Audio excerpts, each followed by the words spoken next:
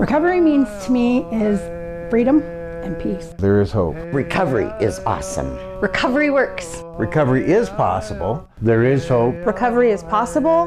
There is hope. Recovery to me means freedom. Recovery is possible. Recovery works. Recovery is always possible. It's fantastic. Progress, not perfection. Recovery is possible. Recovery works. Recovery is a journey, not a destination.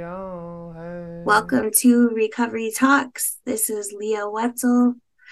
Okinastu ni danaku ayopunagaki ayopskani bigani. I'm really excited for today's podcast and interview. We're here with Ryan Jackson.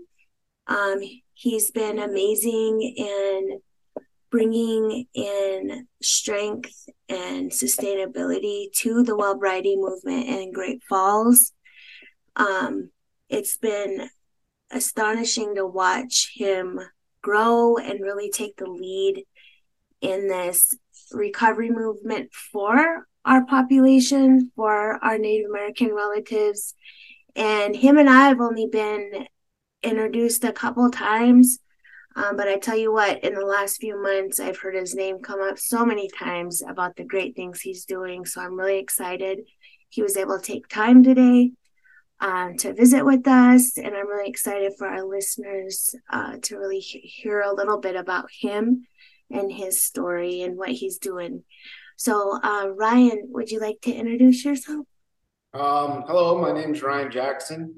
I'm 36 years old. I grew up in Fort Peck Indian Reservation. I'm Assiniboine on my dad's side from the Red Bottom clan, and I'm Hidatsa from the Chicken clan on my mother's side. My dad's name is Richard Jackson. My mother's name is Bernadette Jackson. I was raised in Wood Point. Most of my life, I'm an enrolled member from 3 affiliated tribes in Fort Berthold, North Dakota. I was raised traditional, majority of my life, and just growing up on the reservation was challenging at times, but I think that it's safe to say that I was raised in a good family. And both my parents were there, they're still there in my life to this day, but. Like most people on the reservation, I was introduced to drugs and alcohol, and life on the reservation there's a lot of violence and things that go on there that it's hard to walk around those issues on a daily basis growing up there. So very young I started drinking and using drugs, started smoking weed very young. Started drinking about 14 years old. I was introduced to methamphetamines about 14 years old. Went to school, still went to school every day, but got into prescription amphetamines, Adderall, things like that. Used them all through high school. Went to treatment one time in high school for drinking. And then I guess it just kind of started to spiral out, and so I knew I was getting in a lot of trouble, and went to juvenile hall for a little while on the reservation in Poplar, and just got really involved in that lifestyle of gang activity and violence and drinking and drugs and street life, running around. So I started talking to a Marine Corps recruiter. And I made a commitment to go to the Marine Corps when I turned 18 years old. And so I graduated high school. I went to Marine Corps boot camp 2005. Completed Marine Corps boot camp 2006. Went to Camp Pendleton, Fort Leonard Wood, Missouri. Got to travel around, learned how to drive trucks. And then as I was in the Marine Corps, my drinking and drug using it never went away. It just kept on progressively getting worse. And so I went to Marine Corps Base Hawaii. I was stationed in Hawaii. I was a Humvee instructor out there. I did a lot of cool things, a lot of good training and things like that. I got to be on the ship, and it was great, and I loved it. And I remember being a young man, my dad would always tell me, one of the greatest things what we could do is to be of service to our people and become a warrior for our people. And the Marine Corps was, at that time in my life, was the best way that I could do that for my people. So that's what I did, and I went and I was serving in the Marine Corps. But what happened was a random drug test had come up, and I'd been using methamphetamines in Hawaii, and I came up dirty on a UA. So there's a zero tolerance policy in the Marine Corps, so I got sent home, and I didn't get to fulfill my commitment of 4 years, and I went home early, and that was pretty devastating. I felt ashamed and embarrassed, I honor my end of my deal to the Marine Corps, and so I went home and got right back into drinking and drugging and things like that, and it's been a very dark place. I was dealing with depression and there's a lot of things.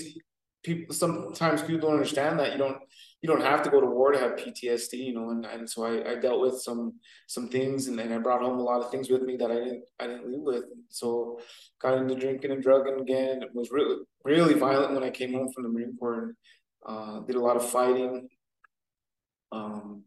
Actually got in trouble for burning a house down on the reservation when I came home from the Marine Corps. The same year I came home, I burned a house down and got indicted by the United States government, and I ended up getting convicted in 2010 of an arson one with the risk of death, which is the worst form of arson that you can do. And so I got sent to prison first time for 45 months.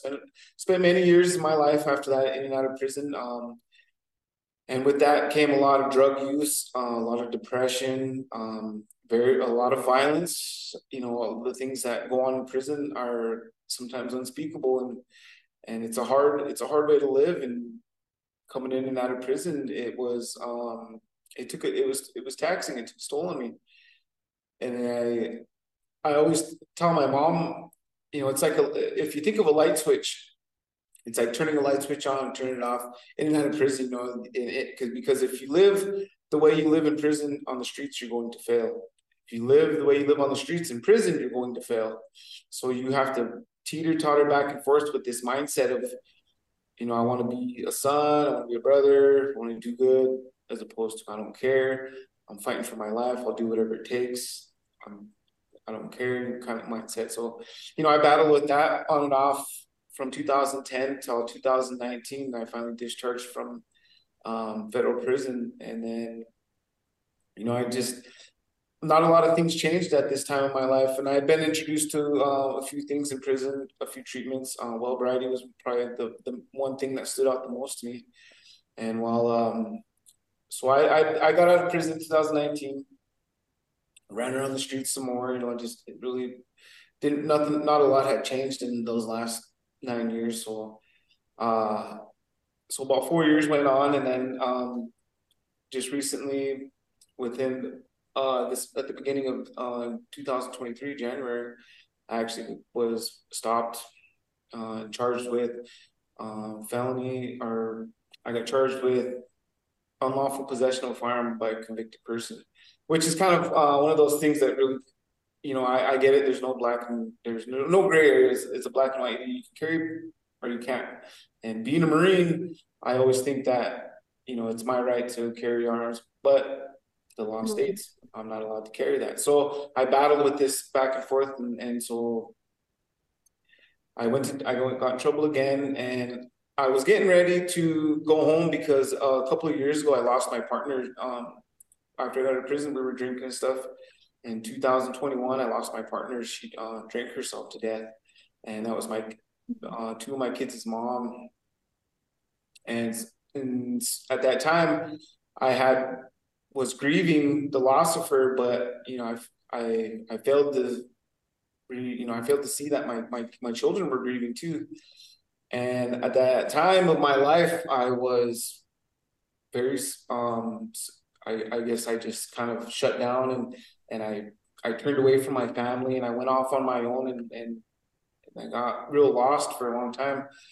And so I started getting this mindset that I wanted to go home, and I wanted to be back in my boys' life. And so actually a couple days before I got arrested, I told my son, hey, I'm gonna come home and I'm gonna be there. I'm sorry that I left. And he said, "You promised, Dad?" I said, "I promised, son. I promised." And unknowingly at that time that I was gonna break that promise to him, because I ended up going to jail. And I called him, and he was pretty upset, and he was pretty bent out of shape. And he cried and he screamed at me on the phone, and Dad, why aren't you here? And that was probably one of the, next to losing their mom, it was probably one of the worst times of my life. And I started going back and forth in my mind with this thing about a better life and the lifestyle of, waking up in a jail cell, coming off of drugs and alcohol, and just that, here I am again. Here I am in a jail cell again. Like, how did I let this happen? And like not knowing what I was going to do. That's a pretty low feeling to have, and it's a pretty crappy feeling to go through and to battle within yourself. And so I started making this decision in my mind that I was gonna do better. I was gonna get out, and I didn't know how I was gonna do this, because I was 100% certain, hands down, that I was going back to prison. But luckily, there's a program in Great Falls called the Veterans Treatment Court, and they, Judge Best, she actually offered me the deal to go to Veterans Treatment Court rather than go to the Montana State Prison. And so I jumped on that. But I remember before that, though, not knowing what was going to happen to me, I was sitting in my cell one day, and I was just not really in a good mindset. I was sleeping all day, and so I talked to God for about a week.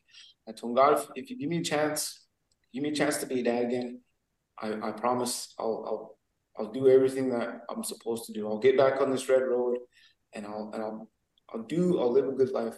And if that's what you want, and let me get out, let me be a dad again. And in my mind, it would be nice for it to, like, right, here we go, doors open, I'm back on the streets. But of course it doesn't work like that, And so as time, a couple more months went on, and so I made a decision. I quit doing drugs. I stepped away from the gang life. I stepped away from the violence, and all these things. I started going to church every night. I started praying every day at every meal. And I practiced this day in and day out. But then there would be days where I would battle with myself. I'd go back and forth, like, man, like, what am I doing? I'm wasting my time. And then some days I'd be like, you got to have faith. You got to believe trust in the process. Things are going to work out. It takes time. It's not on, I don't have a say in this.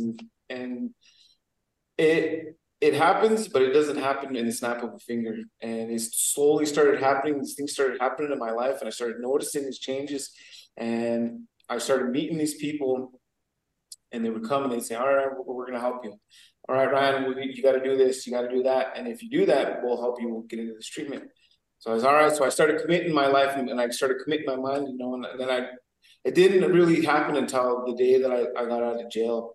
I eventually got the deal, and they let me in the Veterans Treatment Court, and I got out of jail in exchange for go to treatment for 14, 18 months.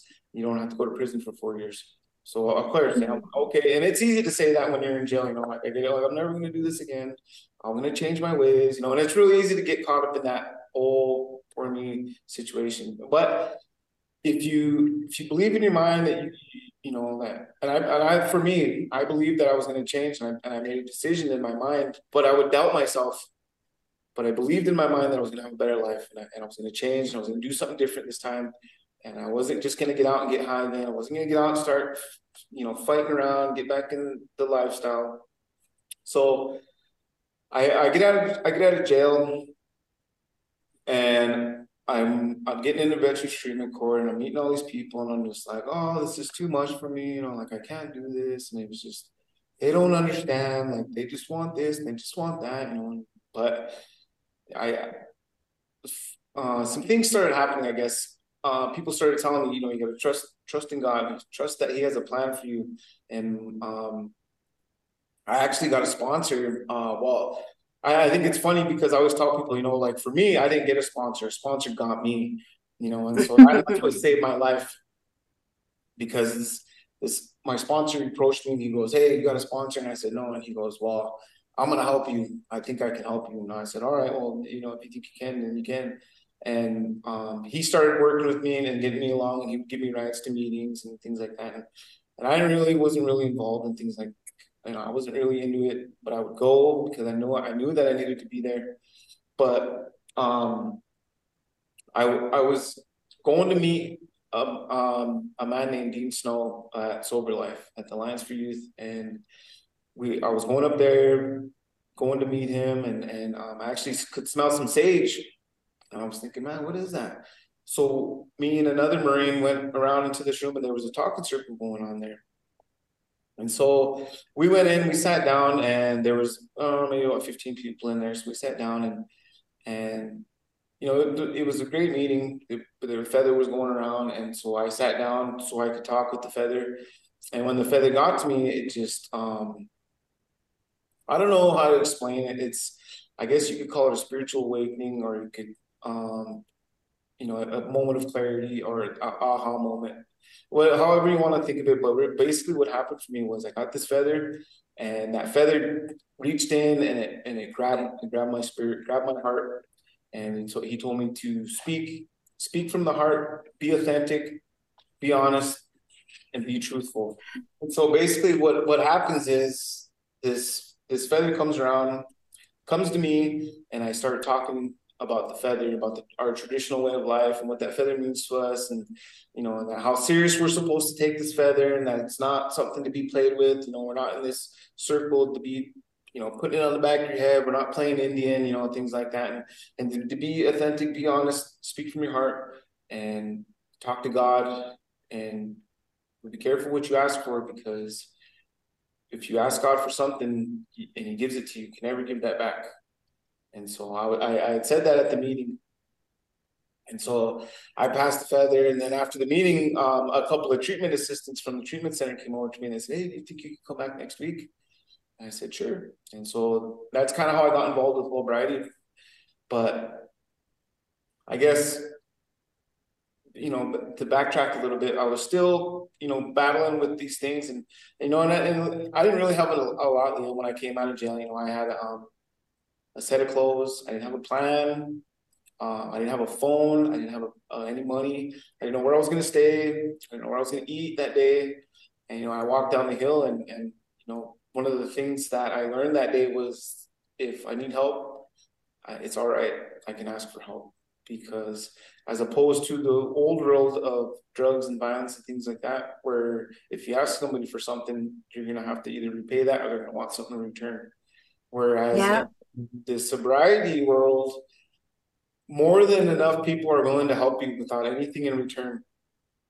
If you need a hand, they will turn around, they'll grab you and pick you up and help you on your way. And the list goes on and on about the people who helped me in my life. Kathy Hankis from Veterans Treatment Court, Paige Thomas from Illuvion, Dean Snow, Andy from Sober Life, Jackie from Rocky Mountain Treatment Center, Steve, Jeff, John's, like the list goes on and on about the people that just were willing to give me a chance. When most of my life I wasn't given a lot of chances, basically I would just chalk things up, and I would never ask people for nothing, because I felt like I was so used to being stereotyped, having a stigma. Oh, there's another Native American. Oh, he's got tattoos on his face. Oh, he's a convict. He's a drunk, he's a meth addict, all these things. I've been so accustomed to hearing that's who I became, and I didn't allow myself to have anything more than that. So you're working at Rocky Mountain Treatment Center now, right? Yes, I'm a treatment center now at Rocky Mountain Treatment Center, treatment assistant. And it's crazy how it happened. So I would been around the meetings, was helping with the talking circles, and then one of the TAs would go, "Hey man, you should come and apply over at Rocky Mountain Treatment Center." And I said, "Oh, I'll give it a try." And I've been working at the Motel 6 cleaning rooms, and then I was over making sandwiches at Town Pump at the deli, and none that they're bad jobs or nothing, but they're just, some jobs are not for some people, and so like I came in and I applied, and they actually said, "Well, Ryan, we don't think you have enough, sobriety time." I said, "That's fine. Hey, thanks. We'll call you when the time comes, I said, all right, hey, that's cool. Like, thanks for at least doing an interview. And a couple of days later, they actually called me back and go, hey, Ryan, you still want to work here? And I said, yeah, I would love to work for you guys. Well, why don't you come on back? We talked about it, and we think that you would you'd really benefit our team, so we want to put you on the team. And so actually, come to find out that Jackie Cost had actually stuck her neck out on the line and put her name on it, saying that she'd seen me around and heard me speak and things like that, and told me, hey, we think we could use this kid and get him on the team with us. And so that's how that came out. And Rocky Mountain Treatment Center is one of those places where it just, once I came in the door here and started helping, and it just felt good to be a part of something that people were helping. Like, that opened my mind to a whole other avenue of a life I could have never expected. Like, people, when you get sober, like it's cool and it's great, and like you get past the stigmas and start learning how to I told some clients last night, step one, we're powerless over alcohol, and that our lives have become unmanageable. Well, we're still powerless, just not over alcohol, and your lives become manageable is basically when you start learning that first step, is kind of what happened for me. And so I'm still not in control. God still runs my life, but it's just my life is powerless over alcohol, so, and it's not it's manageable today. So I got involved, and the Wellbriety thing started happening for me, and the circle started getting bigger, and it wasn't really nothing special. I would just come in and sit down and talk, and I would just explain, how important it is the feathers. And I had this little exercise I do with the feather, and I explain how, if you think of God as like the doctor, and if the prescription is the feather kind of deal, and like when you go and you talk to God, and then he gives you a prescription, and that's the feather, and then basically the grandfather gives us this feather as a tool to use, and then God puts his prescription on it. And then so when we have this feather and we're talking to God, you would never take a prescription when you come out of the doctor and you wouldn't crumple it up and throw it on the floor, or you wouldn't just give it to some random person to give to, because that's your medicine and it's only meant to fix you for what you have and your problems. So that's how I tell people in the talking circle, like, talk to God with this feather, and you're going to get what you want from him, and God's going to do some magical things for you with this feather. So treat it with respect, and if the person who has the feather, you need to treat them with respect too, and let them get what they need here in the circle. And it's all right. If you're gonna cry, cry. If you feel like you're gonna cry, it's all right. Like, a lot of people will cry in our talking circles, and I always tell them, that's how you know when God's here, because God, it feels like you're gonna cry. And don't ever keep that lump in your throat, because you'll get sick. And if you keep that lump in, you'll get anxiety, depression, sadness, grief. All those things come from that. And so, and I think that kind of helped people open up and kind of feel safe, almost like a fellowship. And so that's kind of how the talking circle started getting big, bigger and bigger and bigger. And then finally, I just was like, I'm hungry. I'm hungry today. I want more. It kind of goes back to what I was saying. Like when you get sober and things like that, it's cool. And it's a good life, don't get me wrong. And I can't put into words how it's, when I was in addiction and people would say, you got to give your life to God, and life is so much better. And like, I would think about that, and I would say, well, yeah, I mean, yeah, it probably is. But that doesn't really say it. That doesn't give it any justice at all. When you start living life down the red road and living better, life gets so much better every day. And there are days in the past week where I've literally been driving to work, and I probably look like a crazy person, because I'm just like, thank you for this, thank you for that, God, and I'm just so happy, and I can't believe this is happening, and like I start crying, and I'm like, thank you for everything you do for me, and like I'm not, I know what I need, and I know this is what you've set me down this road for a reason, and I'm doing the best that I can, and if you need to help me, then help me, do what you can for me. But 2 years ago, if you'd asked me this is what I'd be doing today, I would have probably told you to take another hit, So it's amazing that the things that happen, and when I vowed my life to this, and I dedicate everything that I have to my life now today of being sober and living in a better way, that I can't imagine going back to that lifestyle and being in that dark place, that dark cell again. that's just the way things are today. And life is good, and it's great, and God works in those good ways. And, it all started with the talking circle in Great Falls. That's what started all that on this journey I'm on today. And Rocky Mountain Treatment Center, 100% hands down, has been that biggest push behind me, saying, "Go, Ryan. If you want to do something, we got your back. If you want something this, you want that, we got your back. Like, no problem." And they are some of the biggest supporters that I have. Next to Veterans Treatment Court, next to Alluvion, everybody. List goes on and on. My brother Calvin Gahn has given me some of the best advice I could have ever had. And he walks beside me in my journey today, and I'm a big supporter of him too. So there's just a lot of people who are more than willing to push me along, and it's just life is just really good. So what you're doing for your community, I just want to say, is so powerful. Sharing that knowledge, sharing your experience, and really, going back to where you were like, hey, nobody wants to hire somebody with tattoos and a track record, and tattoos on their face and a track record. And now all the work that you've done on yourself and all the support system that you've put in place has set you up for success, and it's set you up to be in a place to be like, hey, we want that guy over here. Like, we want that dude with the tattoos on his head, because you can connect with a dynamics of individuals that, I don't care how somebody can have a master's degree in psychiatry and whatever, but you can have a connection with people on a level that they wouldn't, that somebody that read it would never even understand. Mm-hmm. And so a couple things is I wanted to say, first of all, thank you for your service, and thank you for, all that you continue your service on. And who's to say, even in your addiction, that you still didn't have that mindset? I know I did dirty things in addiction, but I also had that mindset of helping others, probably to the point where I put myself last, and then I also wanted to say, I'm really sorry for your loss, but what you're saying today, what you're sharing today, is so vital and so important for so many different dynamics of individuals, especially I think of our youth. A huge part of me as an American Indian woman, of us, we're single parents and we're raising kids, and these kids are finding connection in things like gangs and different things because, they're so-called showing them family and love.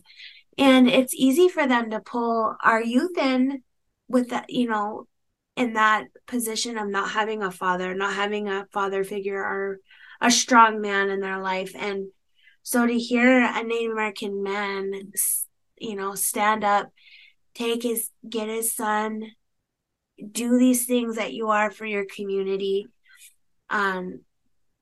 it's such an important message. When you were talking, I was thinking about my son, my teenage son, how important it is that he hears and sees a strong Native American man in his community doing good work. And what makes it even stronger is that you came from where you did, and look at you now, And so it really sounds like, do you feel like with all that different support from your job to the program to the recovery community, do you feel like, that tribe of support has been a big piece of where you're at today? Yeah, I think it's a huge piece of what's going on in my life today, because I think the compassion that sobriety and the people in sobriety have is probably probably, if not the number one thing that helps people, people willing to turn around and give that hand back to people that need help, to take a chance on people. That's what it took to change my life, was someone to take a chance on me, to say, hey, maybe this guy will make it against all odds, because the truth of the matter is, because I was a high risk, I was most likely to not make it, I was most likely to reoffend, all these things that were against me. There was a handful of people who said, you know what, why don't we give him a chance? Let's take a chance on him. I think something we could help him, and that's what saved my life probably today is those handful of individuals who not unknowingly that they were, maybe if they did believe in me at the time, but we're just willing to take a chance and just say, hey, give him a chance. Let's try. Let's see what we can do with him.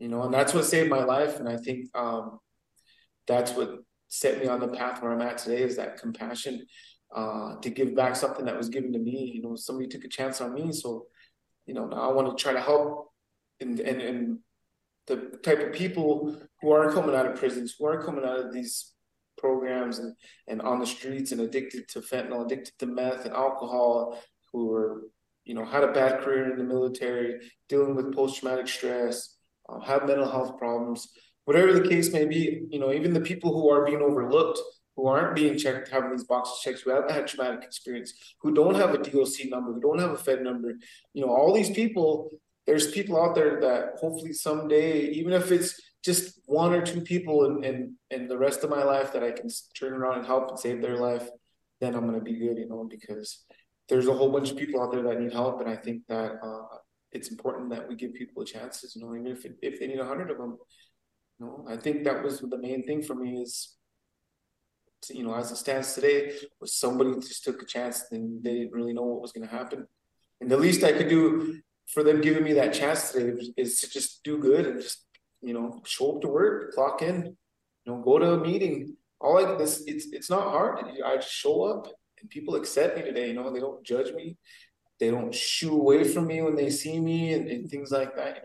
And it's funny actually sometimes, when there's people that come into the treatment center here, and they'll be like in detox and not really, and a little shaky, and I'll come in and I'll be like, open the door like, hey, how you doing? Good morning. And they're like, oh, like, for a second they probably think that the treatment center just got broke into. They're just like, oh, it's okay. I work here. I'm supposed to be here. And I'm Ryan. Here's my badge. No, It's funny because there's a couple of guys who were like, when I first seen you, Ryan, like the face tattoos was like, I didn't know what to expect. And then you just start talking to us, and it's not what we expect from you. And so I think that with that being said, I think there is a group of individuals out there that will be reached and that will see this, and hopefully, they'll stand up and fight for their lives and know that there's help out there. And I'm more than willing to help those individuals however I can, even if it's just talking and letting them hear how my life has changed. So, and it's huge because it's just this cycle, right? It's just a cycle of like people getting better, helping other people, those people honoring that and appreciating that and giving back. And there's so much power in like offering a platform for people to speak and share, because we never know. I have a sponsor too. She always tells me, get out and share, go talk about it. And I'm like, I don't want nobody to know this, and she's like, you got to let it out. Like you're saying, like that feeling in the back of your throat, Yeah. We never know what somebody may need to hear. And I know that there's going to be a lot of viewers and listeners that are going to get a lot out of what they heard today, because when you speak with, I tell Calvin this too, he speaks with thunder, and that's the same for you. There's no BSing, there's meaning and there's depth to what you have to say. And so I really appreciate you, taking this time to visit with me, and hopefully we could just get you back on here. I'm trying to work on like a panel of men, because I'm on this trip. Well, a few of us women are on this trip of like, we need to get some strong Native American figures in a panel and have a webinar or something, because our kids this day and age, like if I was to go back out, and it's been 6 years for me, like it was getting crazy at the end of my, stint there. Yeah. So, our kids are out there and they really need to hear from strong male figures like yourself and Calvin. And so I hope to have you back, and thank you so much for sharing your story, your medicine. Thanks for having me, Leah. Yep. There's always hope. Recovery is possible. Recovery works. There is hope in recovery. Healing takes time. Recovery means resilience. You can get through anything. Recovery works. Recovery!